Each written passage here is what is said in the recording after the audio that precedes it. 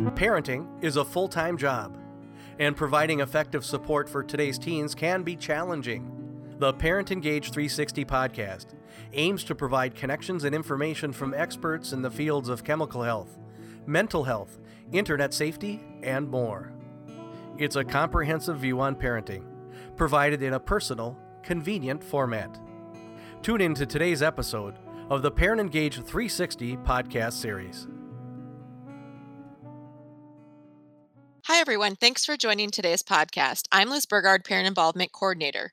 We know that having conversations and applying for college can be overwhelming, stressful, and often we, as parents, don't know where or when to start. Today, I'm joined by Colleen Neary, Career and College Specialist at Anoka High School, and Mainia Zhang Chan, Vice President of Enrollment Management at Hamline University. In their roles, both support students and parents as they navigate the topic of college readiness.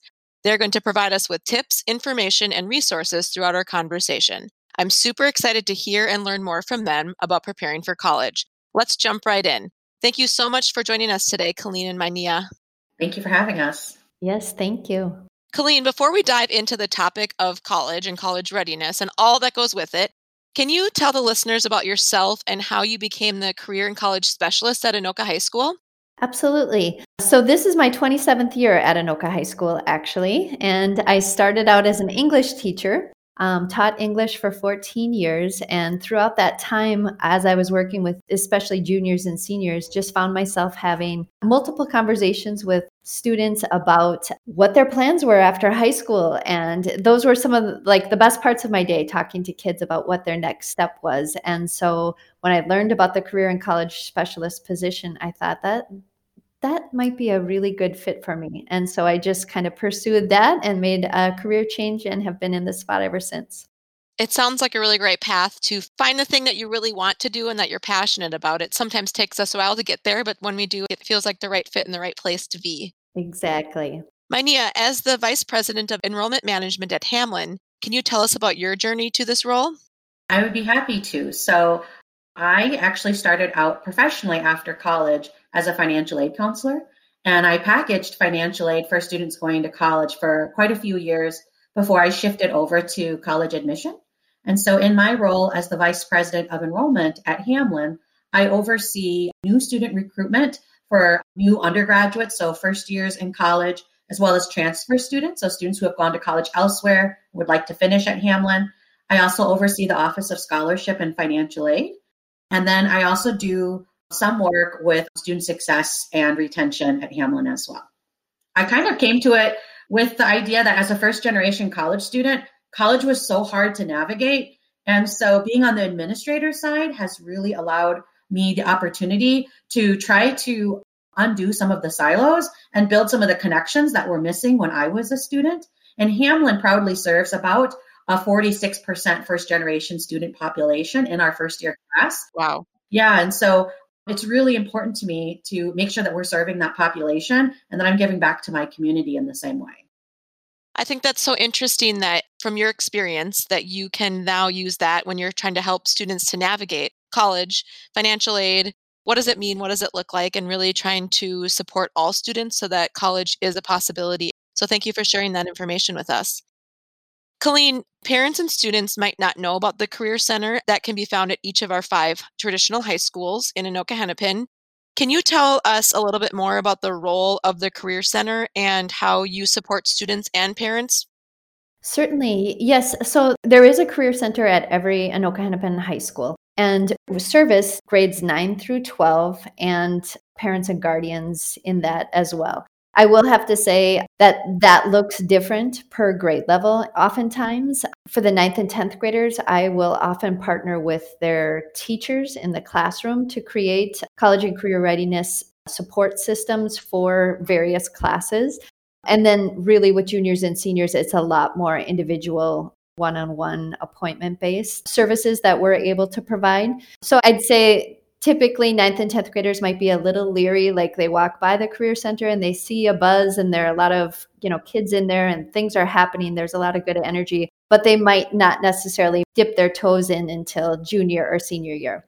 But I think the important thing is Anoka Hennepin is very fortunate to have this position because my job, and I always think I have the best job in the whole building, my job is to really just help students and to build relationships with those students. So the sooner I can do that, whether that's standing outside and having casual conversation, the better, and that builds through time. So I might have a student who then brings a friend to me who says, okay, she can help you, or Miss Neary, you really need to help this person. So I think that's what the career centers primarily can offer the students of Anoka Hennepin is we want to build a relationship with each and every student.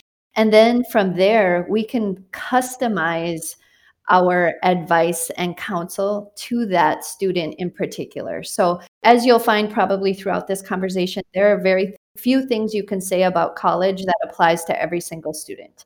It's such an individual, personal pathway. And my job is, I think, to really honor that and respect that and listen to that and tease out for each student how I might be able to best support them in their dreams and in their ambitions. So I think that's the case at every career center. That's like the primary thing that we can offer. And then, as Mania was saying, different students have different needs. So if I have a first generation student who walks into my office and tells me that, I know my assistance for that person might be different than somebody who has generations and generations of people in their family who have gone to college. That student, I might only need to help with one or two things. Whereas my first generation student, I need to kind of assure them, I can be your partner in this. You can come in here once a week and we'll just do a check-in, and you don't even need to tell me what you need from me.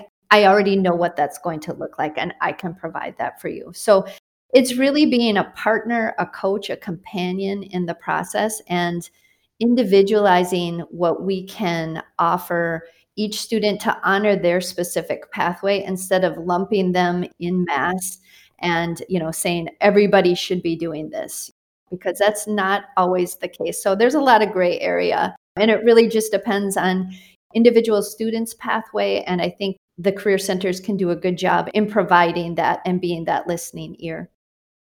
The points that you made are so important about the relationship. So maybe in 9th and 10th grade, you're just starting to get to know students, maybe in a whole class, but you're starting to pick up on the things that they tell you. And then when it's junior year, you get to know them, and that relationship or that partnership, along with it's an individual personal pathway. It's not just one size fits all for all of the students that will be graduating this year, but everyone's path looks different. So really supporting that student to find out what their next path would be. Yes, yep, I'd agree completely with that. That is definitely the goal. That is just amazing to have staff like you at the schools that can really help guide and navigate students as we're trying to figure out the next chapter of our lives. We're going to switch gears a little bit, but the topic of college can seem very overwhelming at whatever age someone's at, whether you're talking about it with your child at age 4, or as you guys have mentioned, maybe you're a first generation college student, and so that can seem overwhelming. What can parents do at home to help with this process? And when is the best time to start having this conversation, like age-wise, or what are some recommendations that either of you have for that? Well, I can certainly chime in here. I think it's really important that the college going culture within the family starts very early. And, even when you're at the jumping point, senior year in high school, and you think you're going to go to college, it's okay to dream, and you should dream big. So when kids are 4 years old, 3 years old, it's awesome to already start talking about college, because you really need to plant that seed early. As Hamline revises its enrollment and recruitment strategy every single year, we start thinking to ourselves like, we actually need to get to these students younger so that they know that whether they come to Hamline or not, that college is a possibility for them. I have a really common saying that I always say, which is college is not for everyone, but if someone wants to go to college, there is one out there that is the perfect fit for them. And I think that's what students need to know, is that not everyone's trajectory will lead them to a 4-year degree program. Not everyone gets an advanced degree, just like not everyone gets a vocational or trade degree. And so it's really important that students just know that it's an option, that they're worthy of it, and that this is really a path that we can start putting students on quite young. I would say right around middle school, it's important to start talking about high school and what kind of courses you are taking. I think many students feel like, well, when I get to high school, I'll figure it out. But it's actually great to be thinking ahead of time. If honors courses are in your future, what are AP classes? What does it mean to be an international baccalaureate student? Those are all characteristics that, for good or for bad, selective colleges like to look for on transcripts. And if students are already thinking, hey, I would like to go to this big research university, or I would like to go to this selective private college 6 states away, the building blocks for that really start that first year in high school, meeting with your high school advisor to ensure that if your goal is X college or Y college, that you're picking the courses and the curriculum that best matches your abilities and will make you competitive for those schools.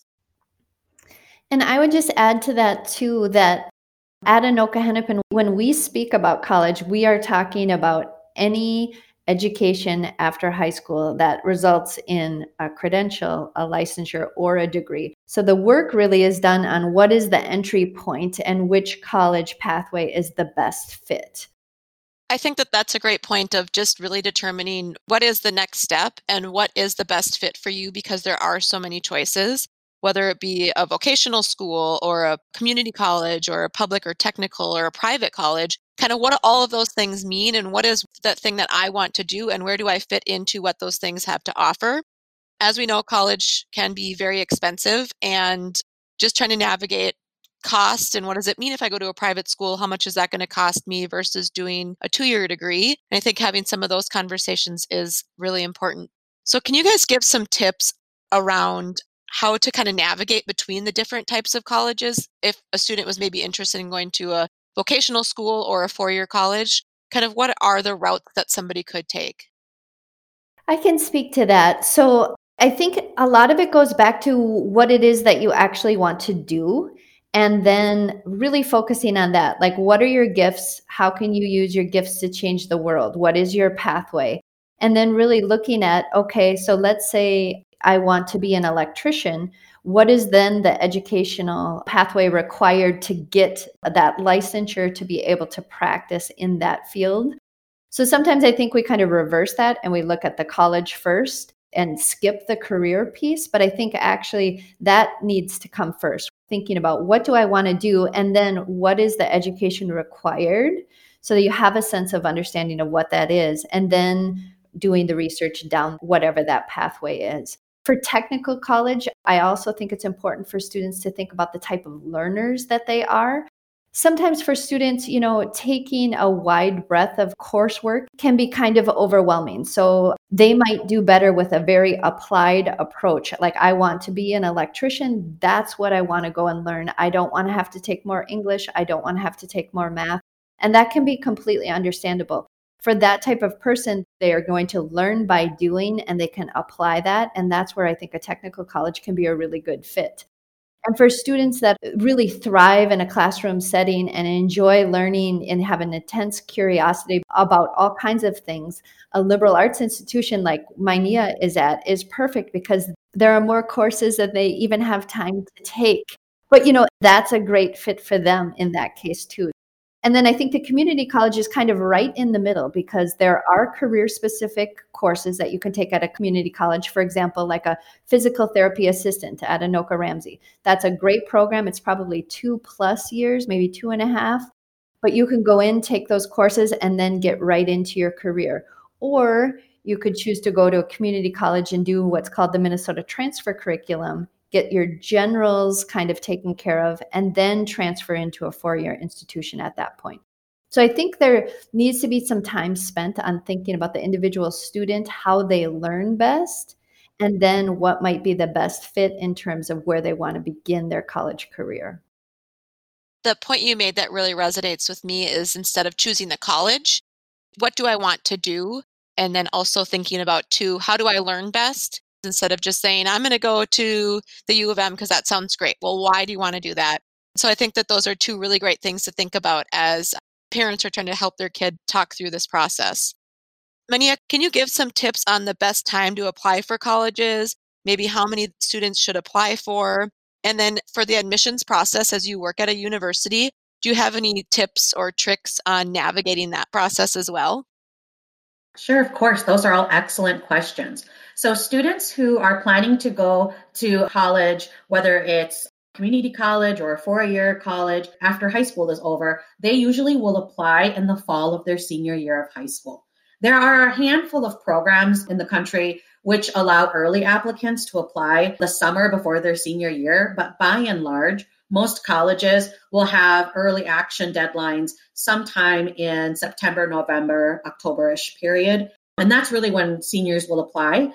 When you apply in your senior year, as you're supposed to, it will actually only capture the grades from freshman year through to your junior year. So that's something for students to keep in mind. Your senior year grades will be asked for later, particularly to demonstrate that you actually have a high school diploma. So usually at the end of your senior year, and test scores. And so many colleges, about 700 colleges in the United States now, are test optional, which means they are no longer or temporarily not requiring a standardized test score, either through the ACT or SAT. And so depending on the institutions the student is applying to, they may have wanted or should have taken their standardized test in their junior year. Not to say they cannot take it their senior year, they definitely can. But depending on how competitive the college is that they are applying to, applying early is always great, but colleges will not evaluate admission applications until they're complete. And so complete means the application itself, an essay if that's required, teacher and counselor recommendation letters if that's required, and the standardized test score if that's required. And I hate having all those caveats, but all colleges operate independently, and so they have their own basic requirements. One tip for parents is, and for students, is there usually is an institutional specific admissions application. So you can, if you're interested in Hamline, you can fill out the Hamline application. But there's a couple of other applications out there that work as a global applications that many colleges participate in. So if you decide that you would like to fill out an application once and send it to a dozen schools, you can do that by using the Common App, the Common Application. There are fees associated with it, dictated by each of the schools the student hopes to send their Common Application to. But like, I think that's, 400 colleges in the United States will accept the Common Application, or it might be Common Application exclusive, which means that a student can fill out the Common Application. They really like to promote it as you fill it out once, but because different schools sometimes request a little bit extra, something different, the student may fill out the bulk of the application with their own information once, but they might send an essay to school A via the Common App and not school B, which will require an extra step. Colleges who have their own institutional application, as well as accept the Common Application, there is no competitive nature to that. In fact, it's in the covenant for the Common Application that if a college wants to be a Common Application partner, they cannot favor one application over the other. And I know that's a very common question that we get from prospective students and families as well. Can my student do a Common App? Not all colleges take the Common App, but if they do, there's no preference for that app over their institutional application. Along those lines, too, we also know that college can be very expensive. What are the benefits for going to college? And can you talk more about how people go about financing it? Because I know it can cost a lot of money, and oftentimes parents don't always know, or students don't always know how they're going to pay for college. And then what financial aid or scholarship opportunities are available? Absolutely. So I always tell families, particularly my first generation college students and their families, is that college is one of the greatest investments you will ever make in yourself. It has a huge return on investment, ROI, more than anything else that you may ever invest in, unless you bought Tesla stock, 2,000 years ago. It has a huge investment in yourself, and your undergraduate degree is truly the cornerstone for everything else that you will do, both educationally and even professionally. And so from the get-go, it is a great investment. No, it is not free for 95% of the students in this country. Everyone will have to put something in, and everyone's price point may be slightly different. That being said, I always tell students, dream big, do it, dream it. I came from a super low income family. My parents were assembly line workers. I was a first generation college student. And I think that where I went wrong is I didn't dream that big because I really felt limited, right? Well, my parents don't have any money. I don't want to be a burden. I'm afraid to borrow student loans. I will pick the path of least resistance. It is not to say that I did not have a great 4-year experience, but I just always feel so badly for students who undercut their dreams by believing that the circumstances around them now makes that impossible. Now, at the end of the day, every student who is a U.S. citizen or eligible non-citizen can use the FAFSA, the Free Application for Federal Student Aid. Depending on where you live geographically in the country, the FAFSA filing rates are very low. And in some of those geographies in the United States, it's in areas that have students who would qualify for aid. Every year, millions upon millions of federal Pell dollars go unclaimed because students are not filling out a FAFSA and they would otherwise qualify. In the Midwest, I think we have a little bit less intensity around students not filing, but we commonly hear families say, well, A, I'm not going to choose your institution because I cannot afford it, and I am not going to do a FAFSA because we will not get any aid. And those are two of the biggest misnomers. Private colleges in particular tend to be able to offer a lot of institutional aid. So it's dollars that the institution puts forward in addition to any federal or state scholarships and aid that you might receive, and any scholarships that you get from your high school, from your parents' employer. It all stacks on top. So that's one of the first misnomers. The second one is, well, I'm not going to do a FAFSA for my student because we're middle income, we both work, we're not going to qualify. Doing the FAFSA takes about 20 minutes. Sometimes they're frustrating because I do a lot of financial aid nights, but it takes 20 minutes and it could result in $1,000, $2,000, $20,000 in aid for your student. It's also the only way your student can be made eligible for low interest federal student loans to be used in college or university or two-year college, wherever they should choose to go. Because there are finite cutoffs to qualify for federal Pell Grant, for instance, or Minnesota State Grant, families automatically think in their head that they don't qualify.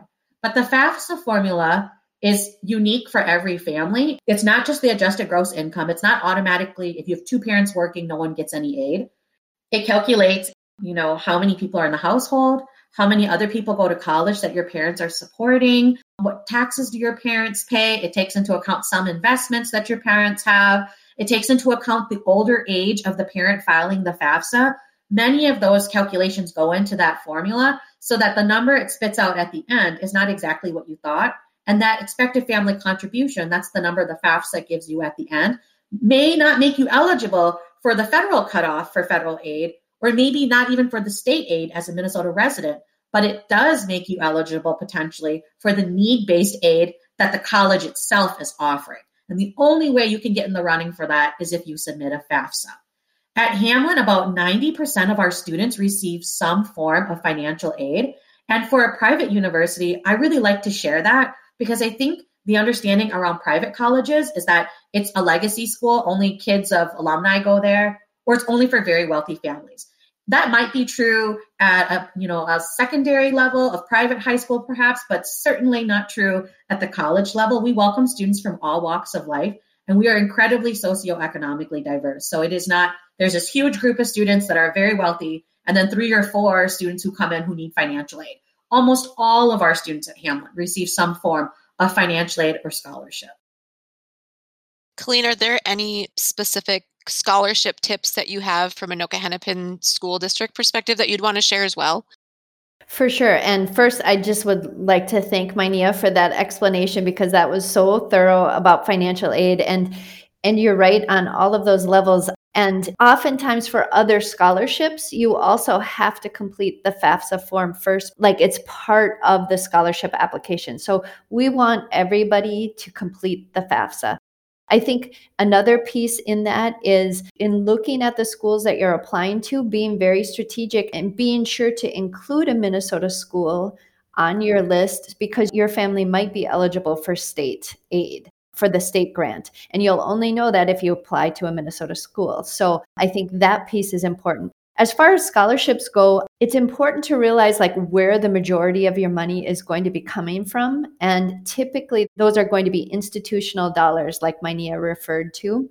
And those will come about through your initial application to the college. So it's nothing new or extra that you have to complete. It's really just completing the application. And then you will be awarded various merit monies and scholarship funds that way. So sometimes I think people start to look for scholarships before they apply to college, and you want to be sure you get those applications in early because often that's kind of the first foray into what scholarship monies you can receive. So realizing that the majority of your scholarship money is going to come from the institutions that you're applying to should help kind of dictate your timeline so that you apply to your schools first and then start searching for additional scholarships after that. So the secondary source of scholarship money comes from local scholarships. You really want to think of, what are the communities I belong to? What do I do? And are those communities offering scholarships? So that could be through athletics. It could be through clubs, organizations, 4-H, or if you're a Girl Scout or a Boy Scout, or through your religious community, or through your parent's employer, or if the student is working through their employer. So really looking at all of the different areas that the student has a connection to locally, and then trying to tap into those funds. And then I think national dollars are after that. You hear a lot about, scholarships that, oh, I just had to give them my email and I was entered into a drawing. And that's a very easy scholarship to apply for, but I've never heard of any students who've ever actually received those dollars. I think keeping it local, institutional first, and then local, and all of the Anoka Hennepin high schools have a scholarship list in Naviance that we try and actually share with them, scholarships that other students have received. And I would be saddened if I didn't also include the power of work. I think sometimes the best scholarship that you can give yourself is by having a job and working. You really control the amount of hours you're putting in and the money that you're taking out from that. So working during the summer, working during the school year, planning to work while you're in college is a great way to finance your education. And again, you're in control of how many hours you can put into that. And I have several alums who have been able to pay a really worthy chunk of their college education through the work that they're doing while they're in school. One of the points you had talked about that I'm hoping you can expand on is Naviance and kind of what that system is if parents maybe aren't familiar with that, or even students. Sure. So it's a career and college readiness platform, essentially. And as kind of with anything in this discussion, it really depends on the individual student and how they want to use it. So there's a lot there. A lot of it can be very helpful. It's just going to appeal to certain students, perhaps more than some. But there is, ACT prep that they can do in Naviance. We use it during our advisement so that students are able to do career assessments. They can learn about their learning style. So going back to, when we were talking about how they might choose what they want to go into, thinking about themselves as a learner and how they learn best. There's an assessment they can take in Naviance that shows them their multiple intelligence and how they learn best. And then there are also, career interest inventories where they can try and work to align their skills and their interests with potential career areas. And then in their senior year, typically it's kind of used to send your transcript through Naviance. You can search for scholarships. So it becomes a little bit more mechanical in part of the college application process, just in terms of what you need to follow for procedure in order for your transcripts to be sent out and things like that. But it's structured for 9th and 11th graders to really use as kind of a developing tool, learning more about themselves, their strengths, their abilities, their learning style, what their interest areas are, and how that falls within a career cluster. And then senior year, it's a little bit more technical just in terms of, okay, I want to send my transcript to Hamlin. How do I do that in Naviance? Thanks for giving an overview. I know there's a lot of ins and outs and who utilizes it. So thank you for sharing that.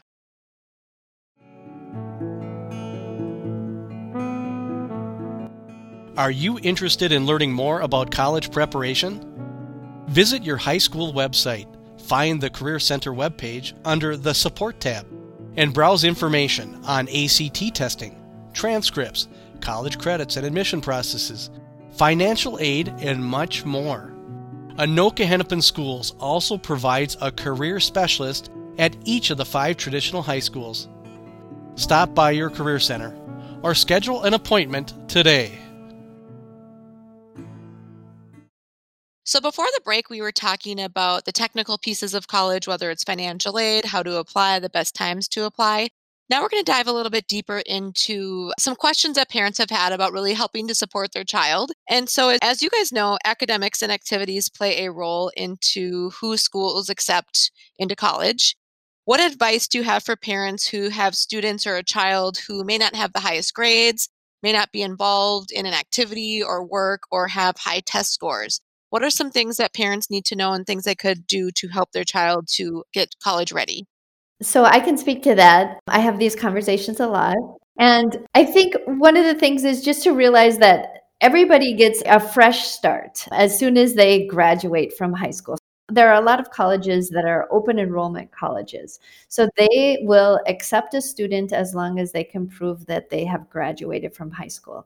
And then the beautiful thing about that is when they do start at that institution, their GPA is 0.00 and the slate is wiped clean. It's a chance to start fresh.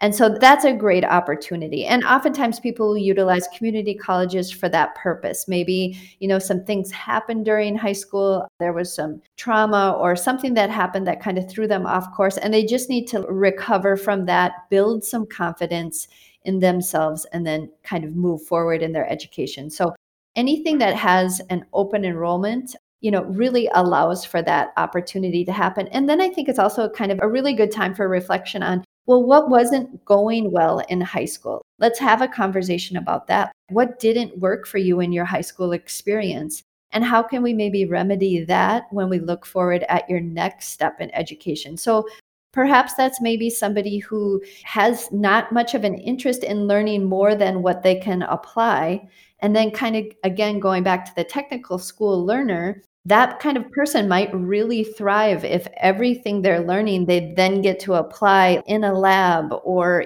they're really involved with, let's say, auto mechanics. They learn something and then they get to go to the car and try it out right away. And then they get to leave for the day and they don't have a ton of homework overwhelming them. So I think those would be the opportunities for starting points to build confidence and kind of wipe the slate clean. I get a chance to start over. And I think there are really worthy educational opportunities to pursue at that point too.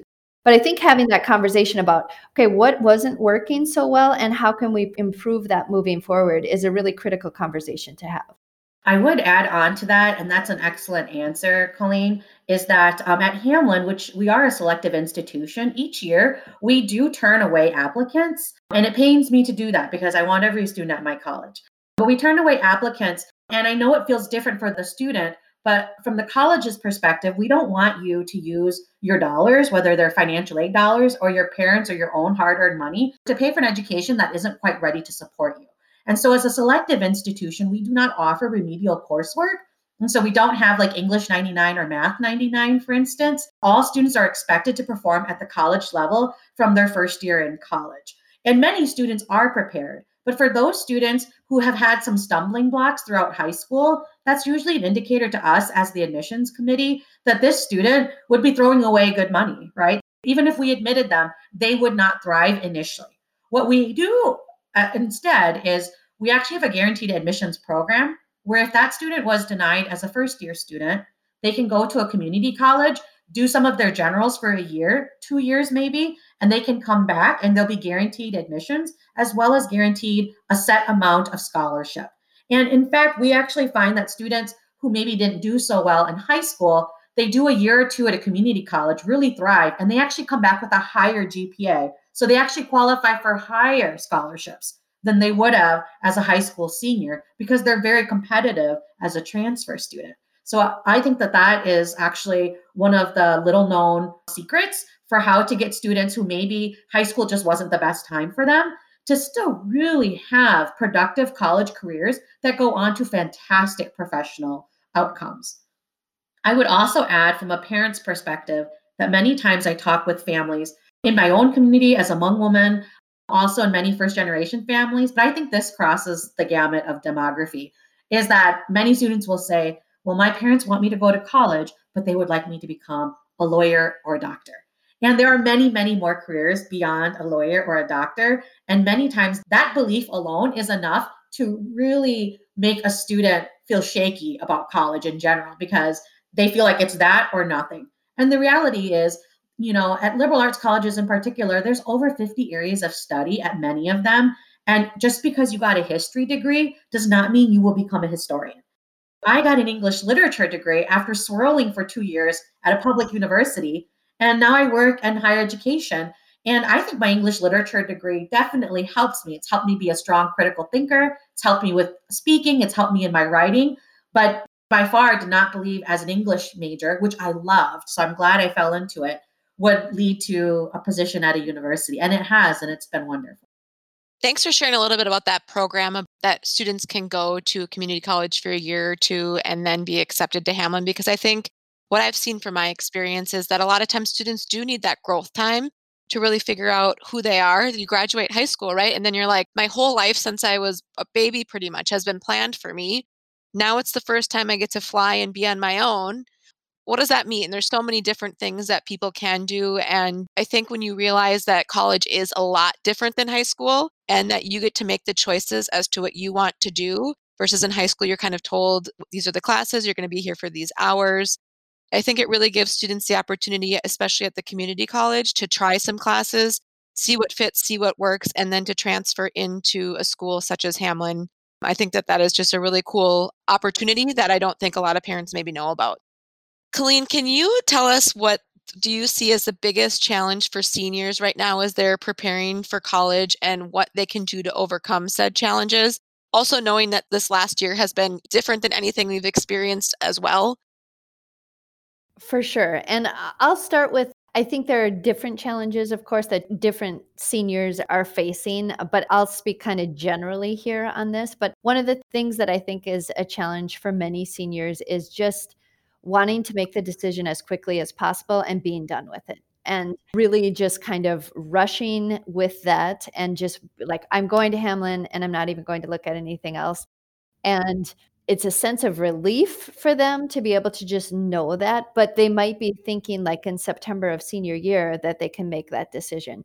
And the trouble with that is, of course, they don't have all of the information yet to make that decision confidently. So they kind of have to trust the process. And I think for parents too, to just be aware that it's a journey through the senior year. We can't just jump to the decision making thing right out of the get go. So we have to apply. You have to complete the FAFSA and see how things stack up financially, and then really compare the results and the packages to be able to make a confident decision.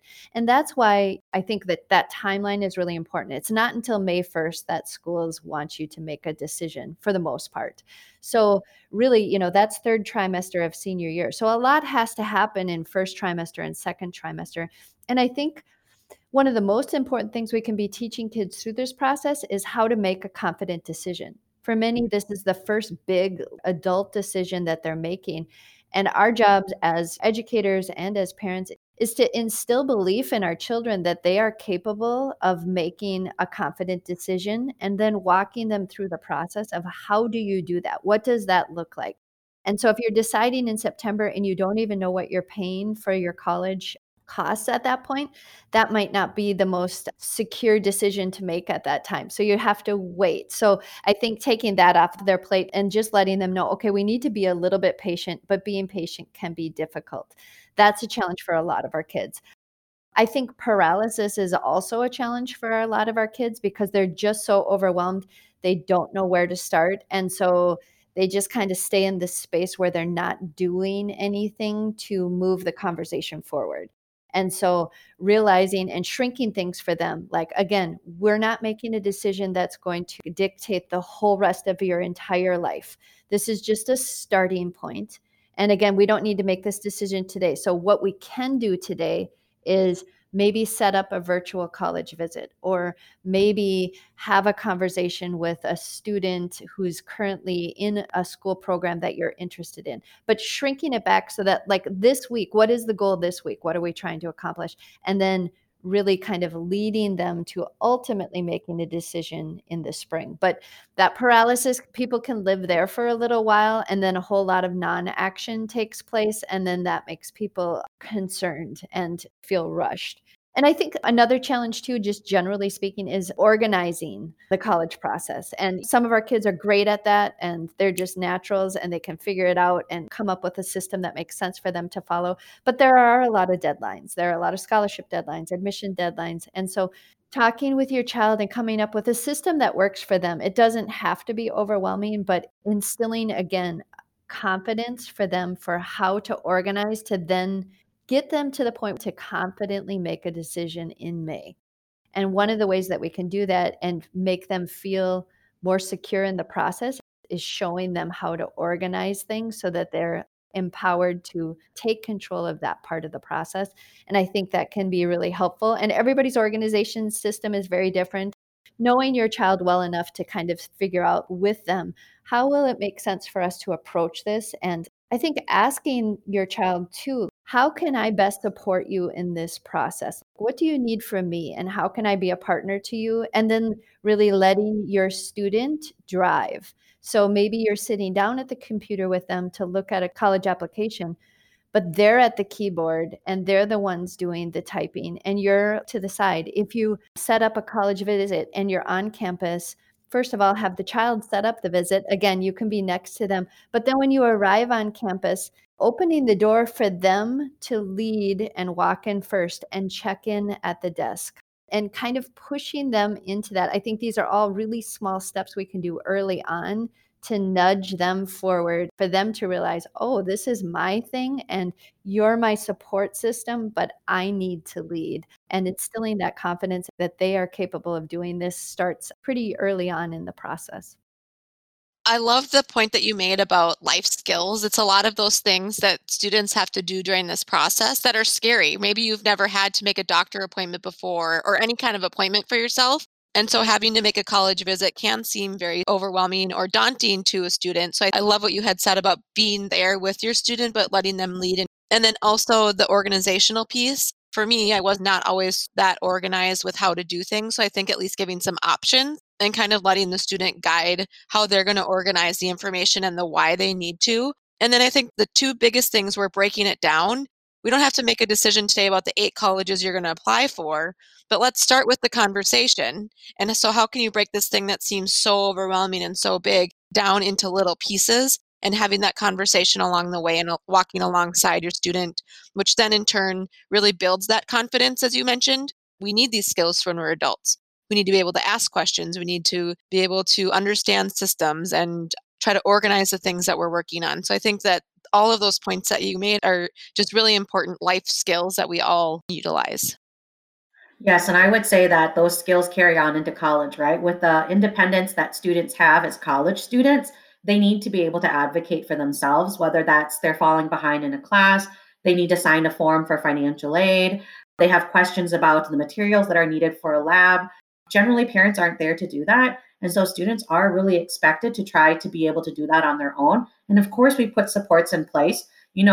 Colleges are by no means innocent and creating a lot of institutional confusion on our campuses. So even the most wise shows up and is like, I have no idea how to do any of this. That being said, when they have some of those building blocks already from being a high school student, from living in their parents' or their guardians' homes, it goes a long way with helping them thrive in college. And I'll just add as a funny aside is that we get our handful of parents at Hamline who will call us and say, I would like to make a visit appointment. Or when I applied last week for my son, we'll say, well, we would like it to be your son or your daughter that calls. Or do you mean your son's application or your daughter's application?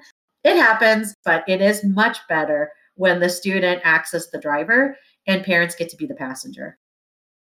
I think that goes nicely into the next question about what are some obstacles that you see for incoming freshmen and how do you do it or what do you suggest to make it a smooth transition going from high school into a college setting? That's a great question. So I think that imposter syndrome is probably 50% of the issue that first year students face, that whole first year, is that I'm not good enough to be here. Everybody here knows everybody except for me. Everybody understands how this works except for me. And then they keep that inside. And it gets in the way of them thriving in the classroom. It gets in the way of them mixing with students that they haven't met before on campus. And all of that builds itself to spell potential disaster for that student. And so one of the biggest obstacles is for students to know that they belong here. They deserve to be here. And nobody knows anybody else freshman year. Like everybody is new and that everyone is feeling shy or nervous. Even the kid that you see in the campus mall who everyone is surrounding, that student started from somewhere too. And so really pushing students that, you've pushed yourself this far. Don't let it fall apart because you're feeling too shy to speak to someone. It's good to have your limits and your boundaries of how much socialization you can take. And college is a great place to start building those. But at the same time, get to know people, get to know your professors. Yes, they might be titans in their own area of study, but they're also humans and they're there to help educate you. And your success is their success. And so make sure to make yourself known. Not everybody needs to be ostentatious and sit in the front row and raise their hand. I am an introvert, and I know that I've struggled at times, even as an adult, with making sure that my voice is heard. And I always think, gosh, if I would have started practicing this when I was 18, I'd be so much better off in my 40s. And so, life tip as well as college obstacle tip. Also, please, please, please do not be afraid to ask for help. You were qualified, and that is why you are at that institution. But it is okay to stumble. It's okay to stumble hard. It is not the end of the road, but if you let it fester and you do not seek out academic support or financial support or emotional support from your campus resources, it will get worse. It'll just get bigger and bigger. And so if your first month at college, you're taking chemistry and you were an advanced chemistry student in high school, and now you're taking college chemistry, and man, that first test, you got a D- or a C, and you've never gotten anything but A's, do not beat yourself up. There is lots of opportunity to grow and pull yourself from that. And the only way to do that really successfully is to use the resources that, frankly, you're paying for. So make sure you maximize that opportunity.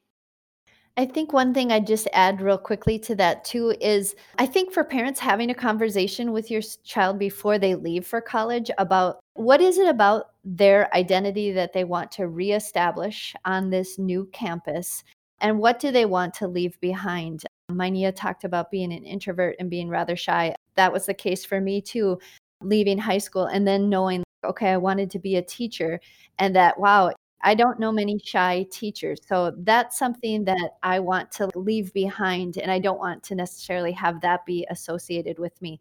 So I think it's kind of a golden period for students as they move into a new area where their history doesn't follow them. People don't have a certain perception of who they're going to be. So they're free of that, and they have this opportunity to really redefine themselves, recreate who they want to be. And that's a beautiful, exciting time in life that we only get maybe a couple of times. But to really talk about that as an opportunity and to give kids time to think about who is it that you want to be. You get to start fresh and recreate yourself.